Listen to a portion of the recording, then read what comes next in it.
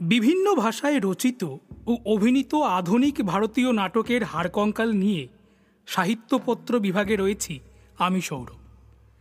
ভারতবর্ষের অন্যান্য শিল্পের মতো নাটকও অত্যন্ত সমৃদ্ধ এবং চমকিত। বিভিন্ন সময়ে বিভিন্ন জায়গায় ও ভিন্ন ভিন্ন ভাষায় পরিবেশিত বিখ্যাত সব নাটক আমাদের জন্য গর্বের।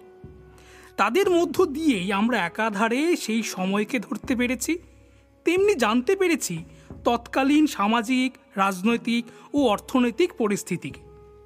নাটকের মধ্য দিয়েই আজও সেই ভ্রমণ বিদ্যমান। গুণীজনেরা তাই বলেন, নাটক হচ্ছে সমাজের দর্পণ।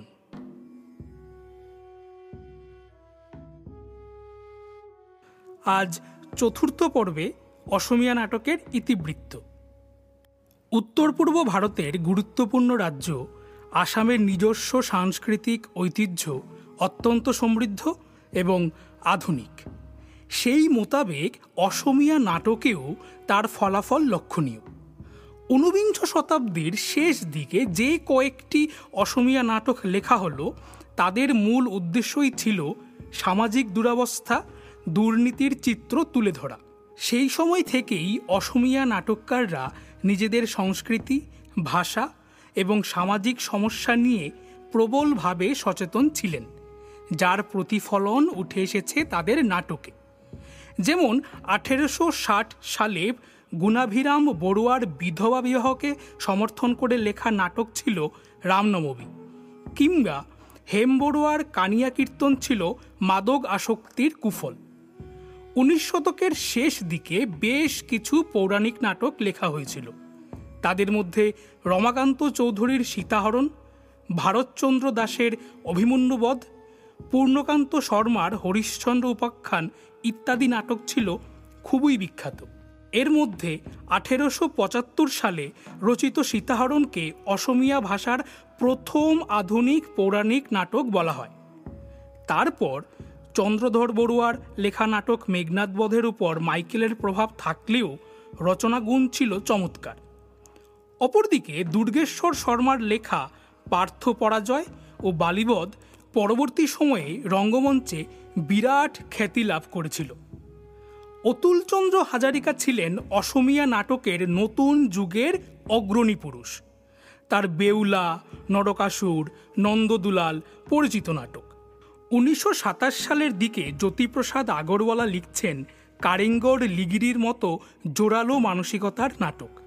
লক্ষ্মীকান্ত দত্ত লিখেছিলেন মুক্তির অভিযান, সংসার চিত্রের মতো সামাজিক নাটক। প্রায় কাছাকাছি সময়েই প্রসন্নলাল চৌধুরী লিখেছিলেন নীলাম্বর, অপেশ্বরীর মতো নাটক, যা মঞ্চেও চূড়ান্ত সফল হয়েছিল।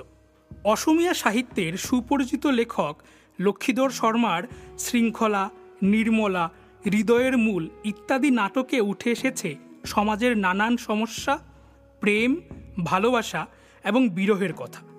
আরেক কবি ও উপন্যাসিক দন্ডীনাথ কলিতা রচিত মুক্তির অভিযান, পরাজিত, অগ্নিপরীক্ষা নাটকগুলি ছিল তখন গুরুত্বপূর্ণ।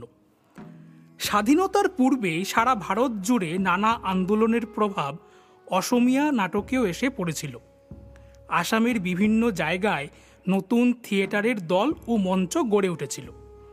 বাংলার মতো এখানেও গণনাট্য আন্দোলন ছড়িয়ে পড়ে। বিভিন্ন এলাকায় গণনাট্য সংঘের শাখা খোলা হয়। প্রফুল্ল বড়ুয়া, হেমাঙ্গ বিশ্বাস, রঘু চৌধুরী, সৈয়দ আব্দুল মালিক, মণি ভট্টাচার্য, নগেন শ্যাম থেকে শুরু করে তাবর তাবর সব শিল্পীরা এতে যোগ দিলেন।